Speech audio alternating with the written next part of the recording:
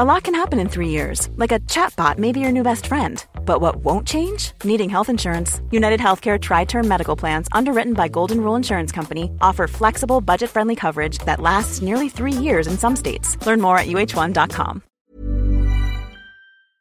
Namihi nui and welcome. From RNZ National, here's our changing world. Now that it's summer, damselflies are one of the insects you'll find flying around ponds and lakes. And to find out more about them and their fast and slow lifestyles, Alison joins University of Otago PhD student Tanya Dann on the outskirts of Dunedin. You see the red things flying around there? Yes. They are damselflies. Okay. That is one species, so there's red ones and there's blue ones. And I study the difference between the two. In New Zealand there's actually 6 species of damselfly. 2 commonly found throughout the entire country, and that's the 2 that I'm studying. So the red one here is Xanthocnemus solandica. We'll just call it the red one, shall we? The red one, yeah. Now we should say where we are. This is beautiful Sullivan's Dam up above Dunedin. It is. And it's a place you're quite familiar with. It is. I had a data logger which used to sit in those bushes, and I would go and check that, collect the data off it for temperature data, and then I'd spend a couple of hours catching larvae and measuring them. So I've seen adults flying around. You're talking about catching Yes. larvae in the water. You better tell me about the life cycle. Well, the length of the life cycle varies with species. The red ones that you can see flying around, we call them slow species because they take so long.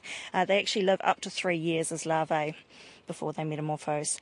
The blue ones live sort of a year, maybe a year and a half as larvae before they metamorphose. So in Auckland, where it's warmer, they can actually go through an entire life cycle in one summer season. But yeah, it does depend on temperature, food availability, and quality of the water as well. So there's 2 red damselflies down there on that piece of Yep. bending grass. So what's going on there? You can see that they're actually joined together. Yep. So the tail of one is hooked around the head of the other. That's the male holding the female by the back of the neck. So it's a mating behaviour. And when they're fully copulating, they actually form a heart shape, which is really gorgeous. The ones that were there, they were both red, but you actually get another colour morph with the red ones, where you may see some of them that are silver or grey or light brown. They're also red ones, but they just have 2 colour morphs. So damselflies, how do they sit in the insect kingdom? I mean, they look like skinny little dragonflies. That's exactly what they are. They're in the same order as the dragonflies, so they are Odonata, but then they branch off. Anisoptera are the dragonflies, and Zygoptera are the damselflies. And so the key difference between them is the size. As you can see, these ones are a lot smaller. But there's another couple of key features in that the damselflies have their eyes on the side of their head, so you'll see big round balls on the side of their head, where dragonflies have big plates on the front of their face. And the way they hold their wings as well. So when a dragonfly is in resting position, his wings will be open, and damselflies have their wings folded shut, so they sit 90 degrees to the body. Do you get dragonflies up around here as well? Yes, we do. There's 2 species that fly up around here, but I can't tell you which ones they are because I am yet to be quick enough to capture them and find out. But you're quick enough to catch the damselflies? Yes, they're a lot slower than dragonflies. Okay, so you brought your tools of the trade along. The long-handled net is for catching the adults, and Yep. then I've got these little blue aquarium nets for catching the larvae. Aha, okay. So we can see if we can find some larvae if I don't fall over the edge here. Try not to. I'm just scraping the underside of the vegetation, so getting in. Yeah, So you've got a few things emerging out of the mud and leaf debris there. I have. Most of these are actually damselfly larvae. The larger ones here, they're actually the blue So they almost look like a damselfly without wings. It's very jumpy. It is. These are the late stage larvae, so these ones are actually ready to metamorphose. So you can see the wing plates are fully formed on these guys. And this one They're not blue, they're just brown. Yeah, so this one's actually a male. Okay. So Sexing lesson for a damselfly. Sexing lesson for a damselfly, yeah. We've got this little appendage here at the base by the... We'll call them tails. Yes. They're actually called caudal lamellae, and they're gill-like structures. So they use those to breathe and absorb things from the water. Mm-hmm. So there's like a little... It looks like a little hook there. So that's actually the male's penis of sorts. And the one right next to it is actually female. So the surface there's smooth. There's no extra appendage. Yeah, and it's quite a strong crawler. It is. Oh, we've lost it in the grass. That's all right. They find their way back to the water. And then also in there you've got some of the other ones, you say? I do. You can see these ones are smaller. These aren't at late instar, so they're not ready to metamorphose yet. They've got to molt a few more times. How many times do they molt, do you know? I think from memory my textbook says that it's about 13. As a general rule, the textbook says that the blue one overwinters as an egg, and the red one will overwinter as a late stage larvae. So what we should find early in the summer season, like we have now, we should find a lot of red ones flying, not a lot of blue ones. So what exactly is the topic of your PhD? What are you looking at with the damselflies? It's mainly based in life history, so I'm looking at how the two species can coexist. I mean, you saw I put in my net, and in my net, in one scoop, I had both species. So there has to be something different for them to be able to survive in the same location. They eat the same things, they hang out on the same leaves, but there has to be something different. And it's got to do with the fast, slow life history that they've got going, or at least that's what I believe.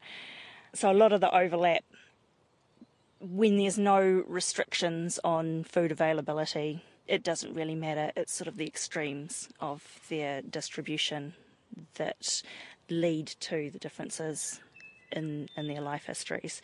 So the red ones, the slow ones, they can survive in conditions that aren't so forgiving, so where there's not a lot of food. So that would be in high altitude sites. And certainly my site that I was looking at on top of the Macalla Saddle, Which is in Fiordland National Park, isn't it? It is, yeah. A beautiful spot. Approximately 940 metres or so above sea level. Up there, I only ever found one blue larvae, and potentially that got there when a female had been blown up in some gust of wind. But I found a whole heap of the red ones. That's interesting. So in a more challenging environment, that go slow lifestyle is better adapted. It is. One of the things that I was looking at was starvation tolerance or resistance. And I did a study where I starved several hundred damselflies to death, which may not sound that wonderful, but what it showed is that there's actually a huge difference between the two species. My fast species, the blue ones, they were all dead within a couple of months. The slow ones, I had to end my experiment after just over 4 months because the room was needed and we couldn't go any longer, and I still had 7 alive. So they take a lot longer. So they can ride out the tough times. They can. So if you think 4 months they're surviving, that means that up in those high altitude sites where they're covered in ice and they can't go anywhere, they can't metamorphose, they can't do anything, and there's not a lot of food. If they get something every once in a while, they're going to be able to hang it out. What do they actually eat?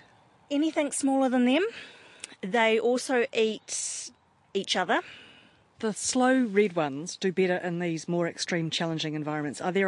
Here they seem to be coexisting very nicely. Are there environments where the blue ones do better, where they outcompete the red ones? They do. Anywhere that there is a temporary body of water.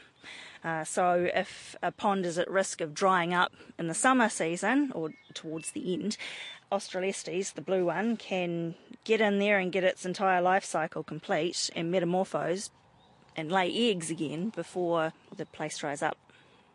And the other thing that the slow one is very good at is avoiding predators. The slow ones have a freeze response. So as soon as a predator comes along, they will stop moving.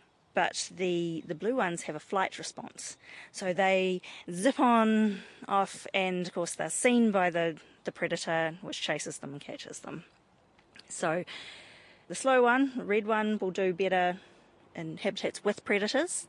And temporary habitats tend to not have predators in them because they can't sustain those individuals. Found only in New Zealand? Xanthocnemus, the red ones, are endemic as a genus to New Zealand.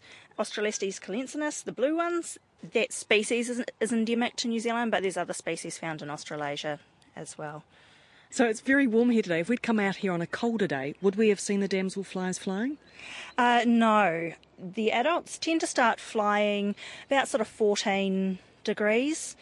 Literature says sort of anywhere from 14 to 18 degrees is their optimal range to start flying. But on a warm day like this, where it's certainly above that, we can see them taking off all over the show. Excellent. Well, I've got something new to look out for the next time I come to a small pond or a lake or some other, as you say, still body of water. Yeah. I'll be able to go, oh, look, fast blue ones, slow red ones. You heard from PhD student Tanya Dann from the Department of Zoology at the University of Otago. That's all for now. For more, check us out on the web, rnz.co.nz/ourchangingworld. Mā te wā. Botox Cosmetic, out of botulinum toxin A, FDA approved for over 20 years. So, talk to your specialist to see if Botox Cosmetic is right for you. For full prescribing information, including boxed warning, visit BotoxCosmetic.com or call 877-351-0300. Remember to ask for Botox Cosmetic by name. To see for yourself and learn more, visit BotoxCosmetic.com. That's BotoxCosmetic.com.